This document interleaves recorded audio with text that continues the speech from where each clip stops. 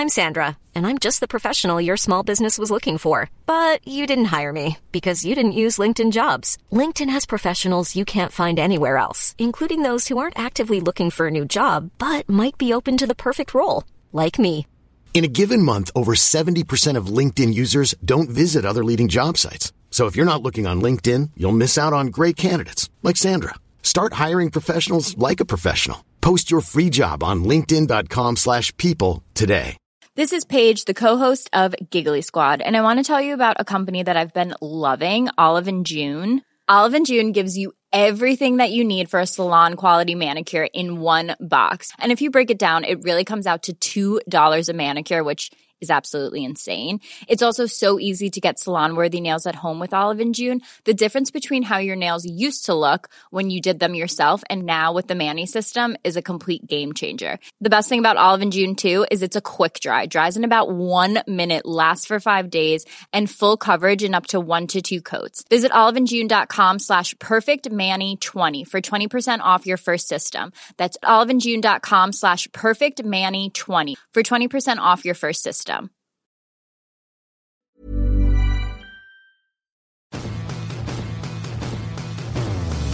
You're listening to Blue Jays Nation Radio with Cam Lewis and Tyler Yaremchuk, a member of the Nation network of podcasts. Episode 174 of Blue Jays Nation Radio, brought to you by Betano. The game starts now at betano.ca, 19 plus. Please play responsibly. If you are a hockey fan listening to this, they have a lot of hockey futures up now. So maybe you want to take your mind off what's happening with your favorite baseball team and go place a wager on the Toronto Maple Leafs to win the Stanley Cup next year, huh? Why not? Sure. That sounds like a good idea. You can find it all at betano.ca. Coombsy, ugly one for the Blue Jays. It started so promising. Yeah, that's the thing is, to be totally honest with you, when this thing kicked off, as we were going into the series, I told myself, you know what? It's fine if they only win 1 out of 3 games against the Orioles. That's kind of just how it's gone this year. They're in Baltimore. They're probably not going to win the series. They're obviously not going to do a sweep. And then it turns out I'm not happy with 1 of 3 games. They won that first one, and it really was one of those games that just shows how good the team can be if it's all working. That's a game like that is where it shows just how deep they could go into October if things are rolling. And then the next 2 games after that, they look like a middle of the pack team that's going to not just miss the playoffs, but miss out by a decent margin. They didn't look good at all. And it's a frustrating roller coaster ride. You want to believe, they make you believe every once in a while, and they take it away from you and they make you mad. And that's what this series was like. We've curbed the swearing on this show pretty well. It was a goal of ours, I want to say, but I'm going to break that rule because I'm reading a direct quote from John Schneider. When he was asked about this upcoming stretch of 15 games against sub 500 teams, he said, quote, "There's no time to wait at all. We got to do it right fucking now." I do like that sense of urgency from the Blue Jays skipper, but it also maybe goes to show there is a lot of frustration behind the scenes here. You couple those comments from Schneider with what we heard from Kevin Gausman after his start that didn't go all that well from a team perspective. Gausman was solid. It feels like the vibes are rather low in this Jays clubhouse. Yeah, it definitely does. The Schneider comments make sense. It's, your manager, your coach, your leader trying to get people going. The Gausman one, you can 100% understand given the way the team tends to perform when he's pitching. It's almost like the team sort of sees, all right, we got our ace on the mound. I can take a day off here. I mean, I don't think that's what they're actually thinking. That's not what's going on in their head, but that's what it looks like from a distance. The defense behind them, suspect. They're bumbling balls, making mistakes. The lineup just looks putrid. He's got the lowest run support in Major League Baseball of any pitcher. Like there's definitely legitimate reasons for him to be upset. But in baseball, what does that look like? What does a sense of urgency in baseball look like? It's not hockey where you can, throw a puck into the other team's zone and skate in as fast as you can and hit the defenseman as hard as you can into the boards and get everybody excited. It's not really how it works. You can't just, aim the ball better, or hitting in the major leagues is not that easy of a thing to do. So I understand the sentiment. It's a nice quote to hear as a fan. That's what you want. And John Schneider's kind of a hockey style manager a la John Gibbons, but I don't know what that means. I don't know what it looks like. I don't know how the Jays become more urgent down the stretch. I truly don't know.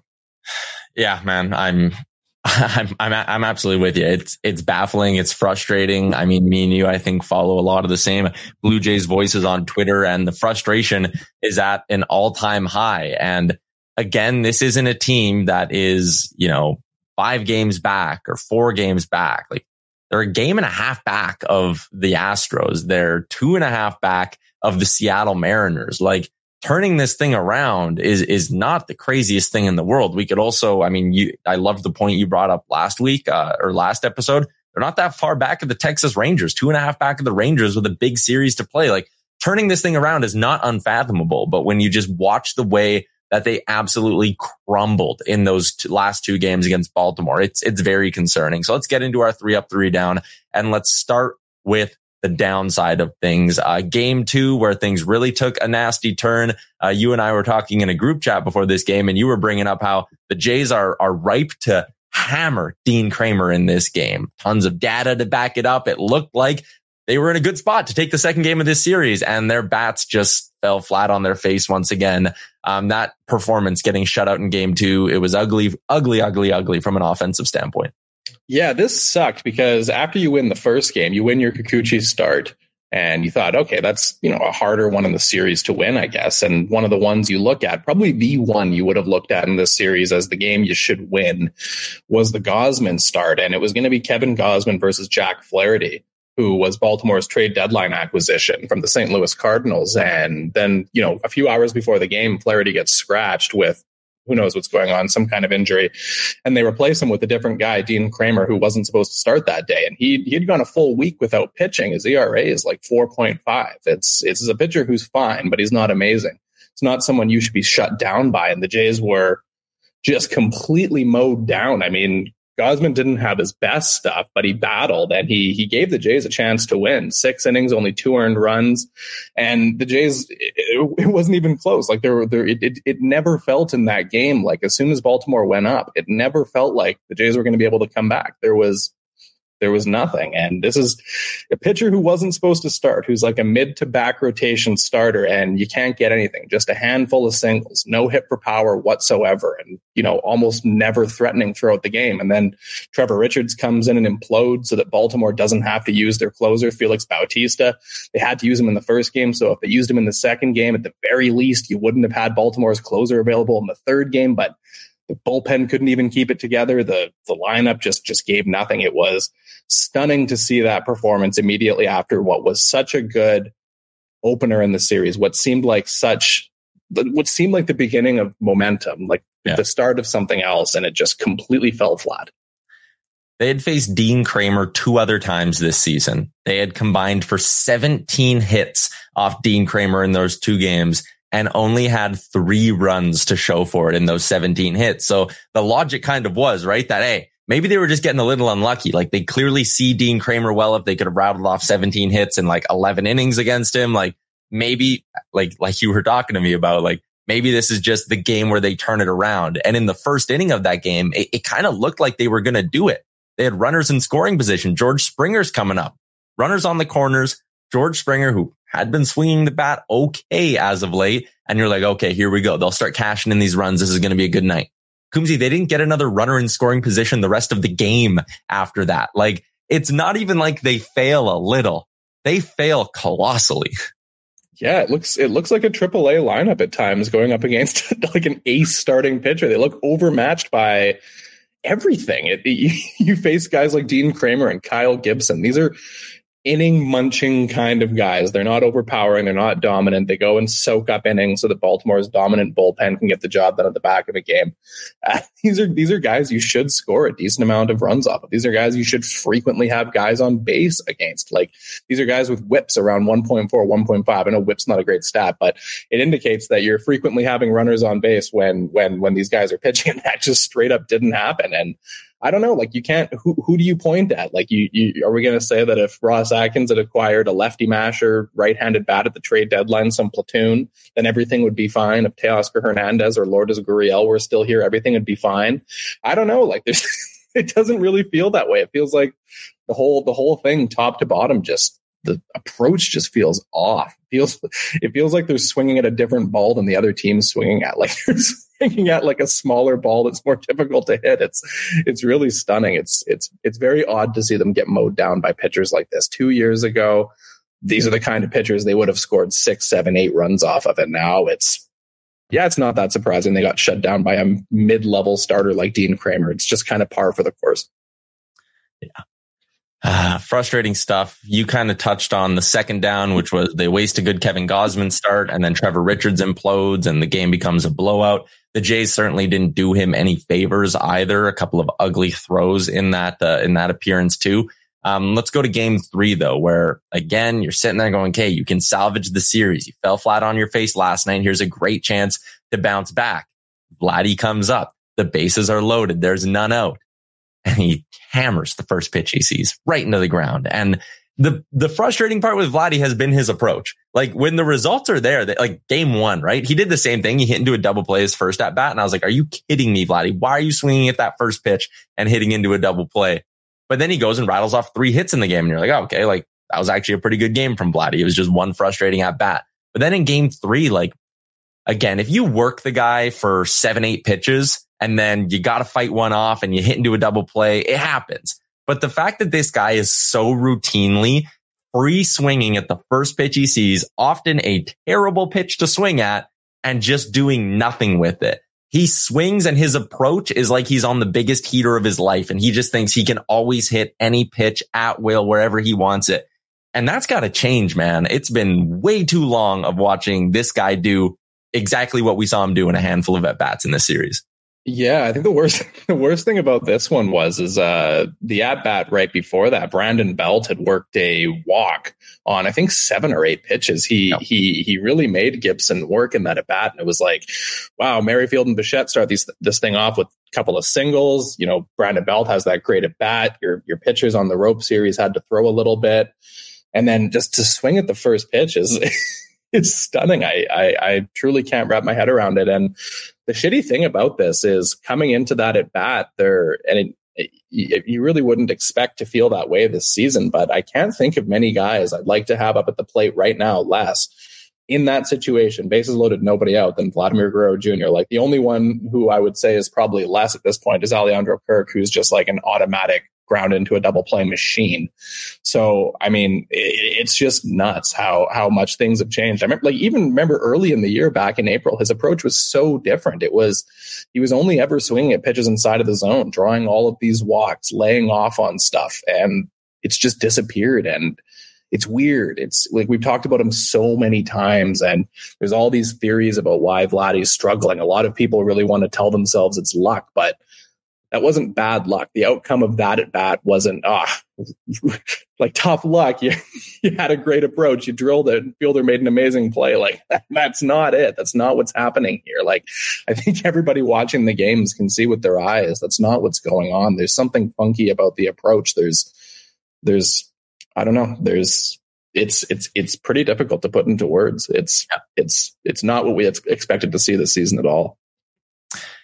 The season series comes to a close against the Baltimore Orioles, and the Toronto Blue Jays win just 3 of those 13 games.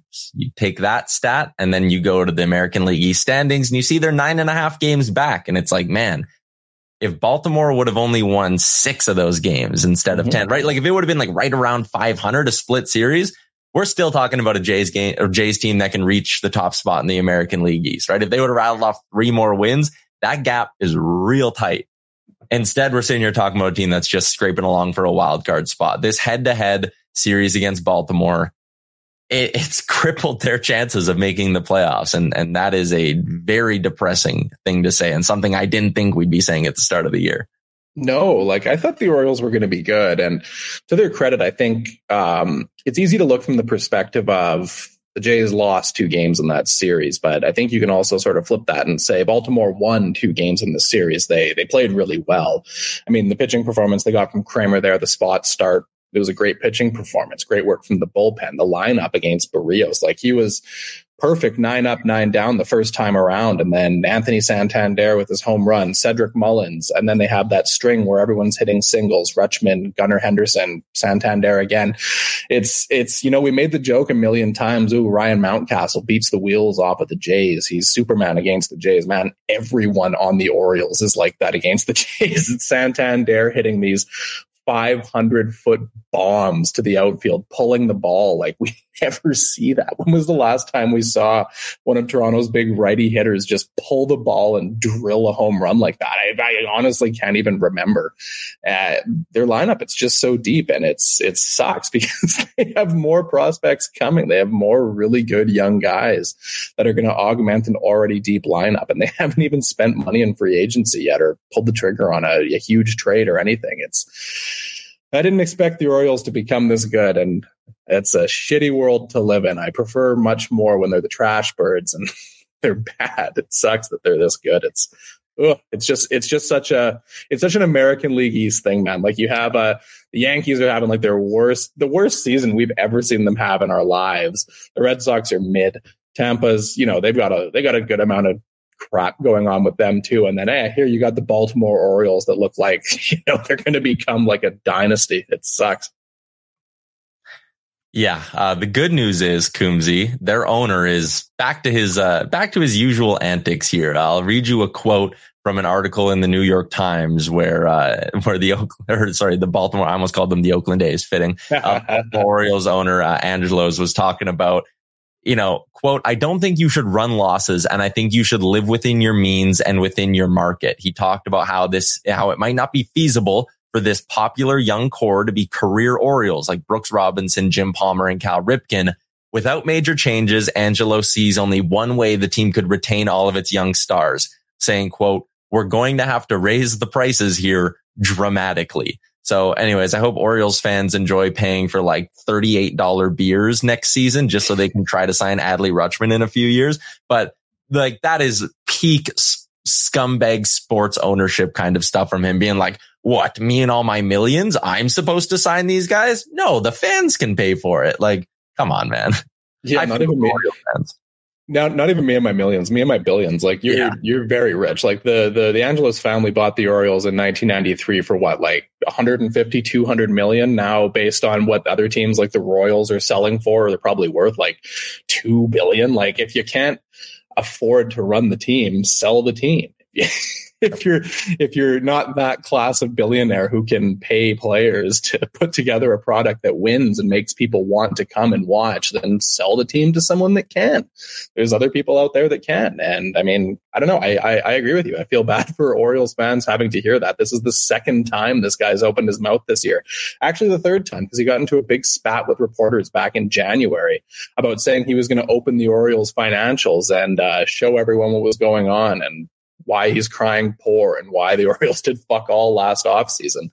And I mean, that just didn't happen. And then, of course, there was also the thing with the broadcaster, Kevin Brown. He says, like, just an objective thing, the Orioles did poorly against the Tampa Bay Rays over a stretch when they were tanking, and the guy got suspended. Like, I don't know, man. Maybe you're not cut out to be running this thing. The Orioles have a really good thing going. And hopefully for their fans, this dumbass doesn't ruin it for them. So I'll give you the numbers here. The Angelos group, Peter Angelos led a group that purchased the Orioles for $173 million in 1993. The last valuation of the Orioles in 2022 was $1.71 billion. So I think you can run a couple of losses here and keep the fans happy, because it's going to be a pretty nice return on investment either way. Yeah, and I think, there's also the stadium, Camden Yards, they play in is publicly owned, and there's they passed a law or not a law. They passed through something in Maryland, whereas if they extend their lease, the Orioles, to continue playing at Camden, which obviously they will, they get $600 million in public funding from the government to improve the stadium, and you can make a few accounting tricks and use that public money, the 600 schmills, to do basically whatever you want, if we're being totally honest with ourselves. So I don't know why this guy's crying foul. It's annoying listening to these guys talk this way. And it's just like, if you sit there and you can believe what the words that guy's saying, you are an idiot. Yep. And that's coming from two idiots on a podcast. Exactly. I'm dumb as a rock, and even I can tell this guy's full of shit. Let's talk about some positives. We've gotten our digs in now on Orioles ownership. We feel a bit better about ourselves.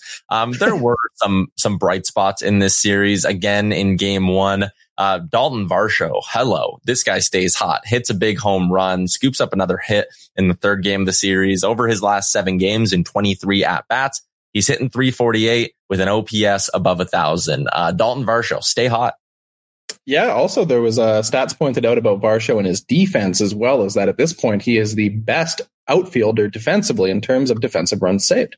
Oh. So that's a pretty big thing. I mean, that trade got a lot of crap.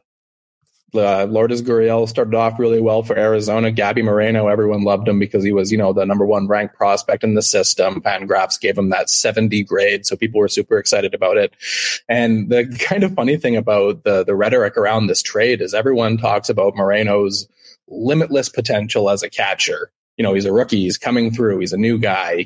He set the world on fire eventually. And the thing with Varsho is he's in his second full season in the big leagues, his first one in the American League. And everyone's like, there's no way this guy can get better or anything can change. He just is what he is. It's just like a tremendous amount of cognitive dissonance there. But yeah, it's nice to see Varsho's back coming around because, at the very least, there was always the glove. You were always going to have a very good defensive outfielder, which carries a tremendous amount of value when you have pitchers who allow some contact, guys like Bassett, guys like Kikuchi. They've made those pitchers better. And I mean, having the back come around will quiet a lot of kind of the anger about what the Jays gave up in this trade. And it kind of makes you realize, what, this did make sense. The player that they acquired is good. He isn't just some scrub, right?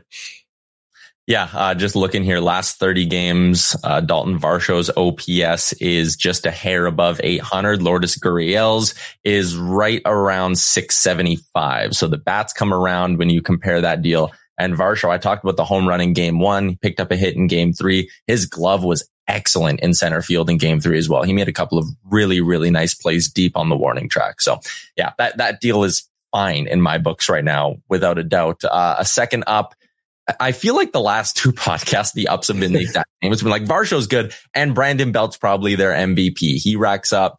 I mean, he hit that monster home run in game 1 to win them the game, more or less. He is a lot of fun to watch right now. We talk about frustrating approaches with guys like Vladdy and even at times Bo Bichette. Brandon Belt has the best approach on this team. Like the amount of times he'll go down 1-2 and then it'll be like 6 pitches later and he finds a way to walk after fighting off 2 pitches. Like, man, he's it's kind of sad to sit here and try to imagine what the season would look like if Brandon Belt wasn't a Blue Jay. Yeah, if the team had leaned into what we said back in mid-April, maybe it's time to move on. This guy actually isn't very good. He's washed up. We can tell based on his 15 games into the season. But yeah, I mean, honestly, if he's been their best hitter this year, and I don't think if you had told people that back in January or February or whenever it was that they signed him, I think people would have been shocked. I think there's an expectation that he could be like a nice lower part of the lineup, lefty bat, like batting 6th and contribute a little bit. Nice veteran, but man, there's no one on the team that you probably feel better about coming up to the plate than Brandon Belt. I think the next best 2 would be Bo and Whit Merrifield are your big 3 hitters on the team this season. It's so weird. It's so weird the way things have worked out. I know we're trying to be positive here, but you kind of look at the season some of these, 1-year contract complimentary guys have had. And you look at Kiermaier, you look at Belt, and then Merrifield as well. He wasn't a 1-year contract, but whatever. You couldn't have imagined these 3 complimentary players doing as well as they have done.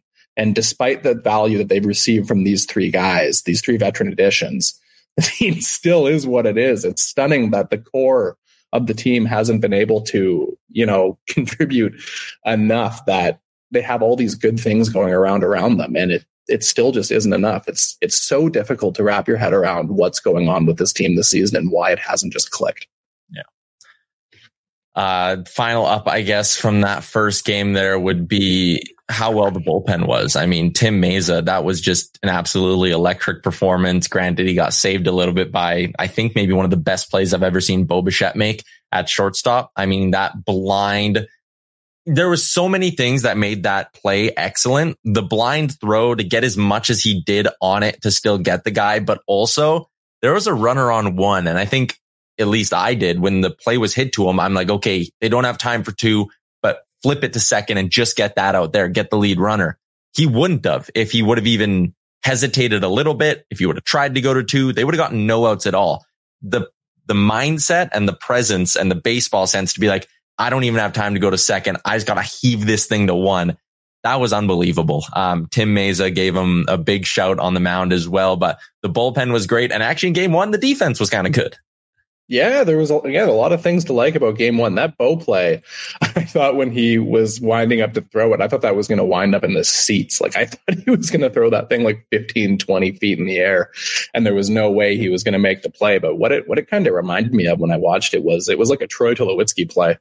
And you kind of remember that with his connection with the Colorado Rockies, Bo Bichette's worked with Tulo before. So you kind of see that influence there, kind of interesting. But circling back to the bullpen in that game, it's, again, one of those things that, like I said, kind of off the hop when we were talking about game one, was a performance like that from the pitching makes you realize that this is a team that can do very well in a playoff series. It's a bullpen that has so much depth. Like I'd say that Baltimore, they probably have the better two back-end relievers. Bautista especially is, I don't think there's a reliever in baseball better than him right now.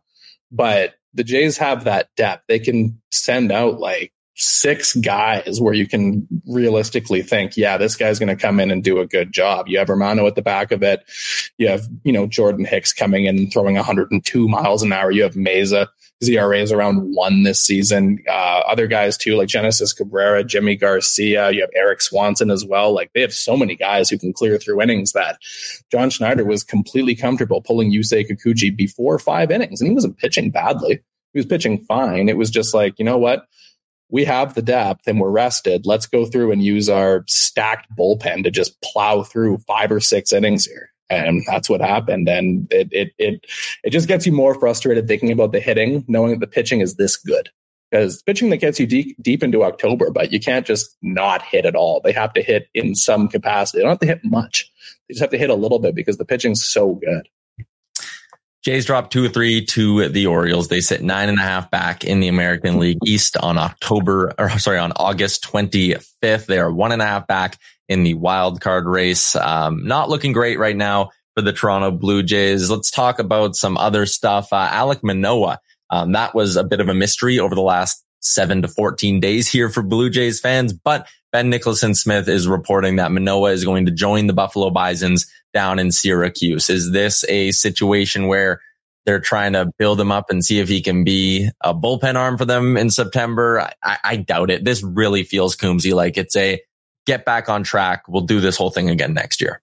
Yeah, that's what we talked about when this first happened, when he got sent down after that bad outing against the Astros back in early June, was things have gone totally sideways this year. He's a young guy. Let's, worry about getting this figured out for 2024. And then there wasn't the starting pitching depth. Mitch White was a pumpkin. None of the depth guys in Buffalo were working out.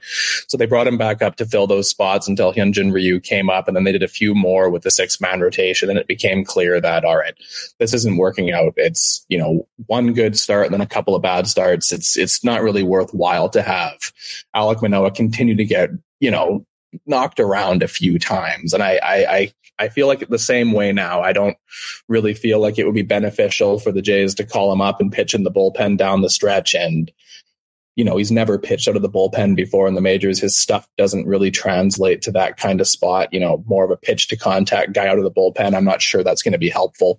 Given what he's gone through already this season, him coming up and doing that just seems kind of meh. But I do understand why they would want to have him continue to pitch with Buffalo so that they do have a 6th starter, so that you're not in a situation where you're like, we're re-adding Mitch White to the 40-man roster or something like that in September because so-and-so has gotten injured.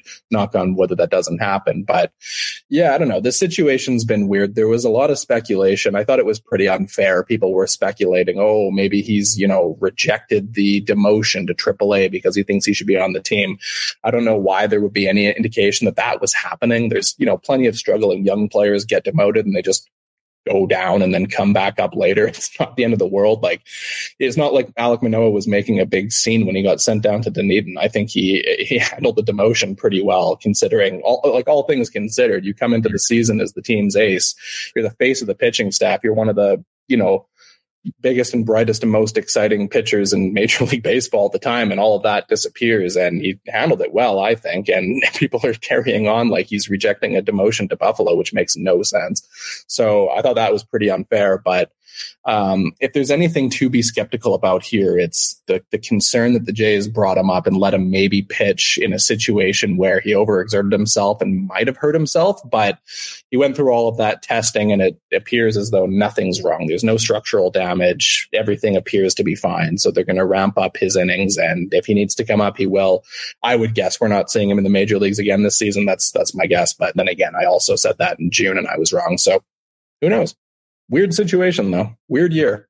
Very, very weird year. Man, I mean, Jays fans, you want to talk about the vibes being low and being in a bad spot?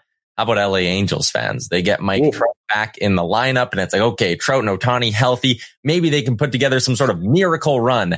Trout is back on the IL, and now Shohei Ohtani will not pitch again for the remainder of the season with a UCL injury. That is about the spookiest 3 letters you can hear when it comes to a pitcher, is something's wrong with their UCL.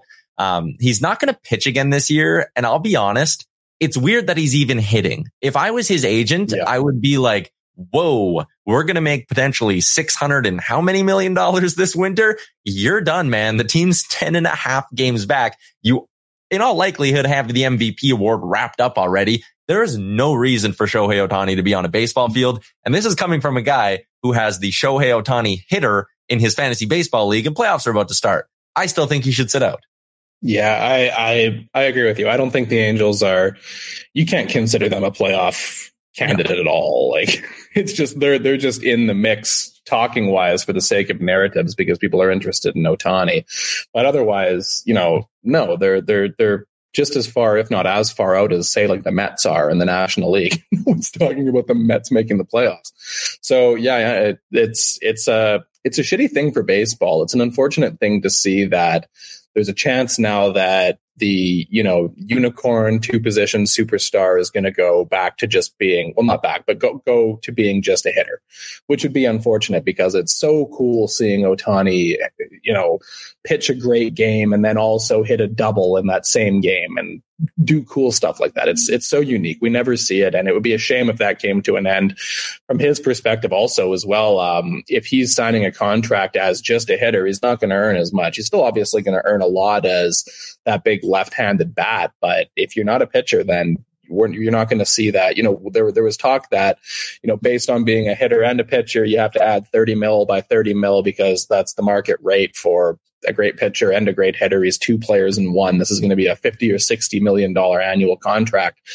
I don't know if that's going to be the case again if he's not pitching. But from a Blue Jays perspective, if the price now comes down on Shohei Ohtani and he's not going to cost $1 billion to sign, and Jays could use a left-handed bat if they're not able to re-sign Brandon Belt. They can bring in Shohei Ohtani to replace him. One MVP for another.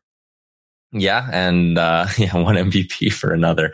And I mean, maybe it's a situation where Ohtani just goes, I can't pitch for a year. Like, I need to take next year off, but my goal is to get back on a mound at some point in 2025. Then, I mean, teams will still take a chance on that guy. Even if there's a 50% chance that he ever steps foot on a mound again, teams will sign him, like you said, just for the bat, 2, just for the marketing, 3, on the off chance that you one day get the unicorn back in your lineup. Like, that's, but again, if the injury was serious enough where it's like, oh no, he's out for the next 10 months, then that's going to hurt his market, which is why I'm so surprised that he's playing through this. Like, I just really don't see the logic in it. I understand he's probably a competitor. He probably wants to be out there playing baseball, but someone's got to tell him, like, man, not worth risking the mega ticket, especially. And I know he's made lots of money to this point. Like, he's a millionaire many times over. His last arbitration settlement was historic, but still, you're on the cusp of making like 500 million plus on a contract. You should probably just sit out the final 25 games of a miserable Angels season.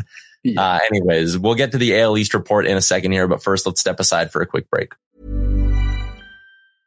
Hey, I'm Ryan Reynolds. Recently, I asked Mint Mobile's legal team if big wireless companies are allowed to raise prices due to inflation. They said yes. And then when I asked if raising prices technically violates those onerous two-year contracts, they said, "What the f*** are you talking about, you insane Hollywood ass?" So to recap, we're cutting the price of Mint Unlimited from $30 a month to just $15 a month. Give it a try at mintmobile.com/switch. $45 up front for 3 months plus taxes and fees. Promo rate for new customers for limited time. Unlimited more than 40 gigabytes per month. Slows full terms at mintmobile.com. Many of us have those stubborn pounds that seem impossible to lose, no matter how good we eat or how hard we work out. My solution is PlushCare. PlushCare is a leading telehealth provider with doctors who are there for you day and night to partner with you in your weight loss journey. They can prescribe FDA-approved weight loss medications like Wegovy and Zepbound for those who qualify. Plus, they accept most insurance plans. To get started, visit plushcare.com/weightloss. That's plushcare.com/weightloss. Everyone knows therapy is great for solving problems, but getting therapy has its own problems too, like finding the right therapist, fitting into their schedule, and of course, the cost. Well, BetterHelp can solve those problems. It's totally online and built around your schedule. It's surprisingly affordable too. Connect with a credentialed therapist by phone, video, or online chat, all from the comfort of your home. Visit BetterHelp.com to learn more and save 10% on your first month. That's BetterHelp, H-E-L-P. Moving along on Blue Jays Nation Radio, episode 174, brought to you by Botano. Let's bring in our pal Brandon Douglas for the AL East / AL Wildcard Report. Brando, what do we got going on? We got pretty much the same old with some teams in the American League West kind of just scuttling along, with the exception of the Mariners. We'll kind of round out the report talking about those three teams and how they relate to the wild card race. But really, just to polish up what you guys were talking about before the break with Shohei Ohtani and his contract situation, I wonder now, you talk, Cam, about the Blue Jays might being able to afford Shohei Ohtani now. Can the Angels now afford Shohei Ohtani with him not probably commanding nearly as much money with the pitching speculation? So just one little note I wanted to throw in there. If Angels fans are having as much more miserable of a time than Blue Jays fans are here down the home stretch. So the Orioles, you guys talked about them at length here, everything from the ownership being jerks to the team playing tremendously. They'll roll on their homestand here after they polish off the Blue Jays. They will host the Colorado Rockies for 3 games. The Rockies just finished getting swept by the Rays, who, like you talked about last episode, Tyler, despite this team just looking like it is due for a fall off a cliff due to injuries and the PR issues going on with Wander Franco, they still roll along. They're back to just being 2 games back of Baltimore for the division lead. It's not out of reach of them by any stretch of the imagination. And their current transit between Tampa and Durham is basically a revolving door. But just because of the injury situation, there's guys up, guys down almost every day, on and off the injured list. How they're able to keep this all together is a miracle in my eyes. And you really have to give them credit for it, even with that little midseason blip they had where they were on a bit of a skid. The Rays, they'll now host the Yankees for 3, who, just for the sake of mentioning them, since this is still technically the AL East report, they lost 2 of 3 to the Washington Nationals, who have been a surprisingly good team here in the back half of the season. So the Yankees, much less so. 2 more teams in the wild card race. They split 4-game series, the Red Sox and the Astros. Boston dropped the first 2 and then kind of rallied back around, won game 3 in extras, and then kicked the living shit out of Houston in game number 4. It was on yesterday morning and kind of had it on in the background as doing some work here at home. And it was pretty ugly for Houston. They want to put this one in the rearview mirror as quickly as possible. They will start a road trip heading to Detroit to play the Tigers for 3 games. On Boston side of things, a little bit of things to be concerned, a few things to be concerned about. Pardon me. Kenley Jansen had to leave the 3rd game of this series with some hamstring tightness, looking like he might miss some time, but probably not going to land on the injured list. Jarren Duran, however, did land on the 10-day IL. He'd hurt himself in the series finale against the Yankees at the back half of last weekend. The Red Sox, they will return home. They'll host the Dodgers for 3 games, and this will be Mookie Betts making his first return back to Fenway Park as a Dodger. So that might be something worth tuning in to check out. And the Mariners, they roll on. They win 2 of 3 versus the White Sox. They had an 8-game winning streak snapped when they lost the series finale, but they've now scaled over top of Houston to the wild card number 2 spot. They are only 1 game back of Texas. Technically, so is Houston, just because of some games in hand situation for the division lead in Texas. They lost 2 to the Diamondbacks, lost the series opener to the Twins for the weekend here, and Texas has lost 7 games in a row and their lead has absolutely disappeared on them. They've fallen over the chance to be the 1 seed. Baltimore has that very capably in hand. Tampa's their only competition for it. So the wildcard race is exciting as ever. I'll throw up our standings just to give us a little bit of perspective on it here. Included every team that's technically in the mix and our division leaders. There's Minnesota just plodding along at a nice 516 win percentage. But yeah, guys, the wildcard race, is exciting as ever with enough teams in the mix, and how everything slots out position wise and who's going to host some games and who's not. It'll make for an exciting last month and a half of the season here. Yeah, I misspoke earlier. I said the Jays were 2.5 back of the Mariners. I was wrong. They're 1.5 back of both the Astros and Mariners, 2.5 back of the Rangers. So if you want to look for some silver lining as we head down the stretch here, it's the fact that if you're the Jays, you just need to catch one of Houston, Seattle, or Texas. Just one of those 3 teams needs to really be worse than you down the stretch. Like, it's not that crazy. And I know we're down in the dumps right now, but Coom, like, this isn't a big mountain they need to climb. No, and they have a really favorable schedule coming up. It's Cleveland right away, and then Washington. Washington's not terrible, but Colorado, Oakland, and Kansas City, man, those teams are really bad. That's a 15-game stretch against non-playoff teams. At minimum, you should go 10-5. And then, of course, right after that, then you have your 4-game series against the Rangers, and you're kind of in control of your own destiny. If you bomb through those 15 games and you're in a good spot, you're tied or ahead of the Rangers, and then you play them, then you can bury them in the standings. So the Jays are sort of still in control of their own destiny, not fully technically, but kind of. So, I mean, just take care of business in this stretch. We've whined about the schedule plenty this season. They finally have a very easy 2 weeks. They need to get it done here. They need to win some games. They need to finally go on a hot streak. It hasn't really happened yet. It needs to happen now. Brando, I'll let you take a stab at this. 15 games against teams below 500. Give me a prediction for how the Jays roll through this. Like Cam said, the Nationals are a better team than I think their record shows right now. Cleveland, we just saw their pitching kick the shit out of us not that long ago. I think, what'd you say, 10-5, Cam? I'll say, for the sake of a different opinion, 11-4 would go a long way to helping the Blue Jays solidify their playoff spot. So they got to get it done, like manager John Schneider said, right effing now. Yeah, right effing now. Thanks for the AL East report there, Brando. Enjoy your weekend. Have a good weekend, guys. Coombsy, let's talk a little bit more about this stretch coming up here for the Blue Jays. Like, again, 15 games against teams below 500. It does get off to a bit of a tougher start relative to the end of it. Like, again, Cleveland, good arms there. Washington, that's a team that's got some bats now. Like, the future actually looks somewhat bright for the Nats. And then after that, though, it's Colorado, Oakland, Kansas City. Like, those are 9 games right there. You should just blow through those teams because you have something to play for. They absolutely do not. The other thing that's interesting, just looking at kind of everyone else's schedule, the Mariners, the Astros, and the Rangers, September 4th through 6th, the Jays are going to be playing a 3-gamer in Oakland.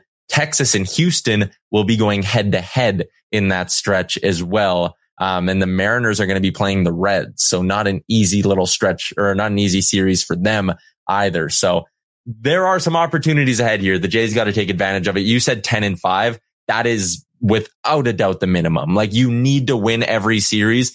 There should be a sweep or 2 mixed in here. Yeah, they're none of these series when you're facing.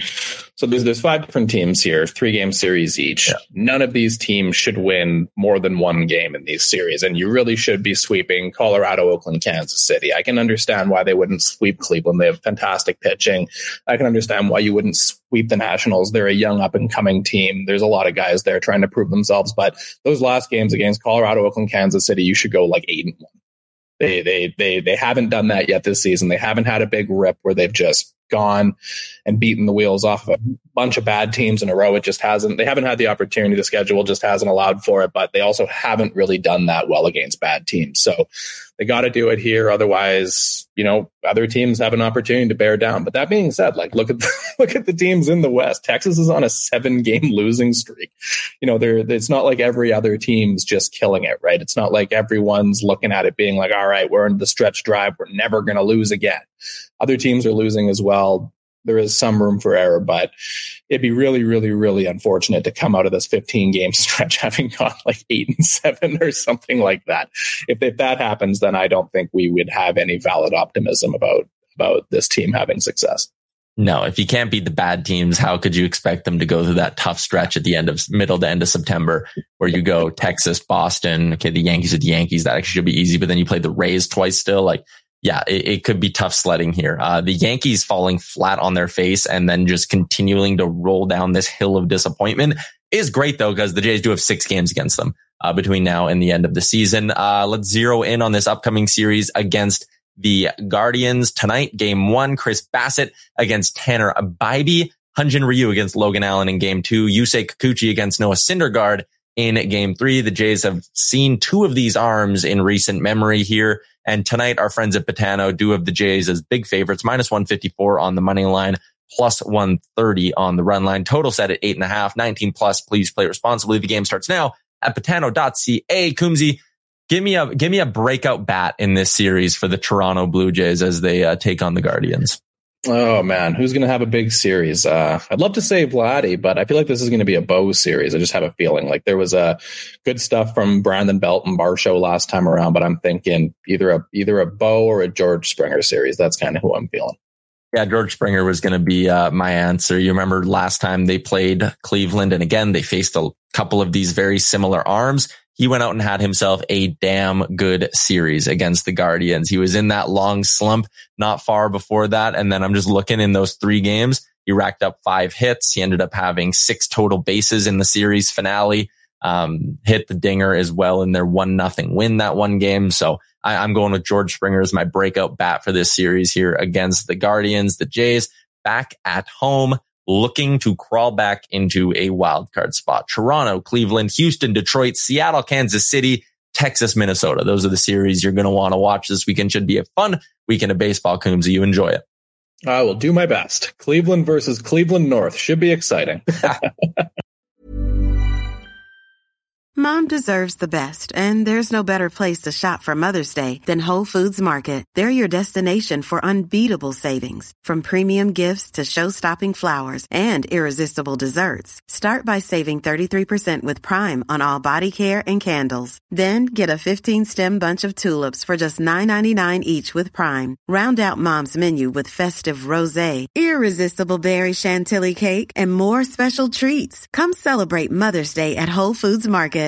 Hey, it's Paige DeSorbo from Giggly Squad. High quality fashion without the price tag. Say hello to Quince. I'm snagging high-end essentials like cozy cashmere sweaters, sleek leather jackets, fine jewelry, and so much more. With Quince being 50 to 80% less than similar brands. And they partner with factories that prioritize safe, ethical, and responsible manufacturing. I love that. Luxury quality within reach. Go to quince.com/style to get free shipping and 365-day returns on your next order. Quince.com/style.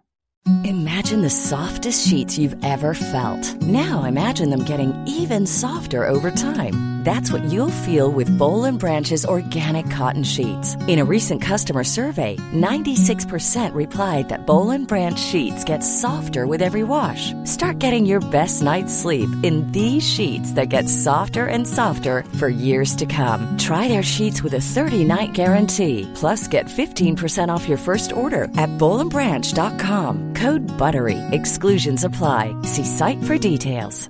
Mom deserves the best, and there's no better place to shop for Mother's Day than Whole Foods Market. They're your destination for unbeatable savings, from premium gifts to show-stopping flowers and irresistible desserts. Start by saving 33% with Prime on all body care and candles. Then get a 15-stem bunch of tulips for just $9.99 each with Prime. Round out Mom's menu with festive rosé, irresistible berry chantilly cake, and more special treats. Come celebrate Mother's Day at Whole Foods Market.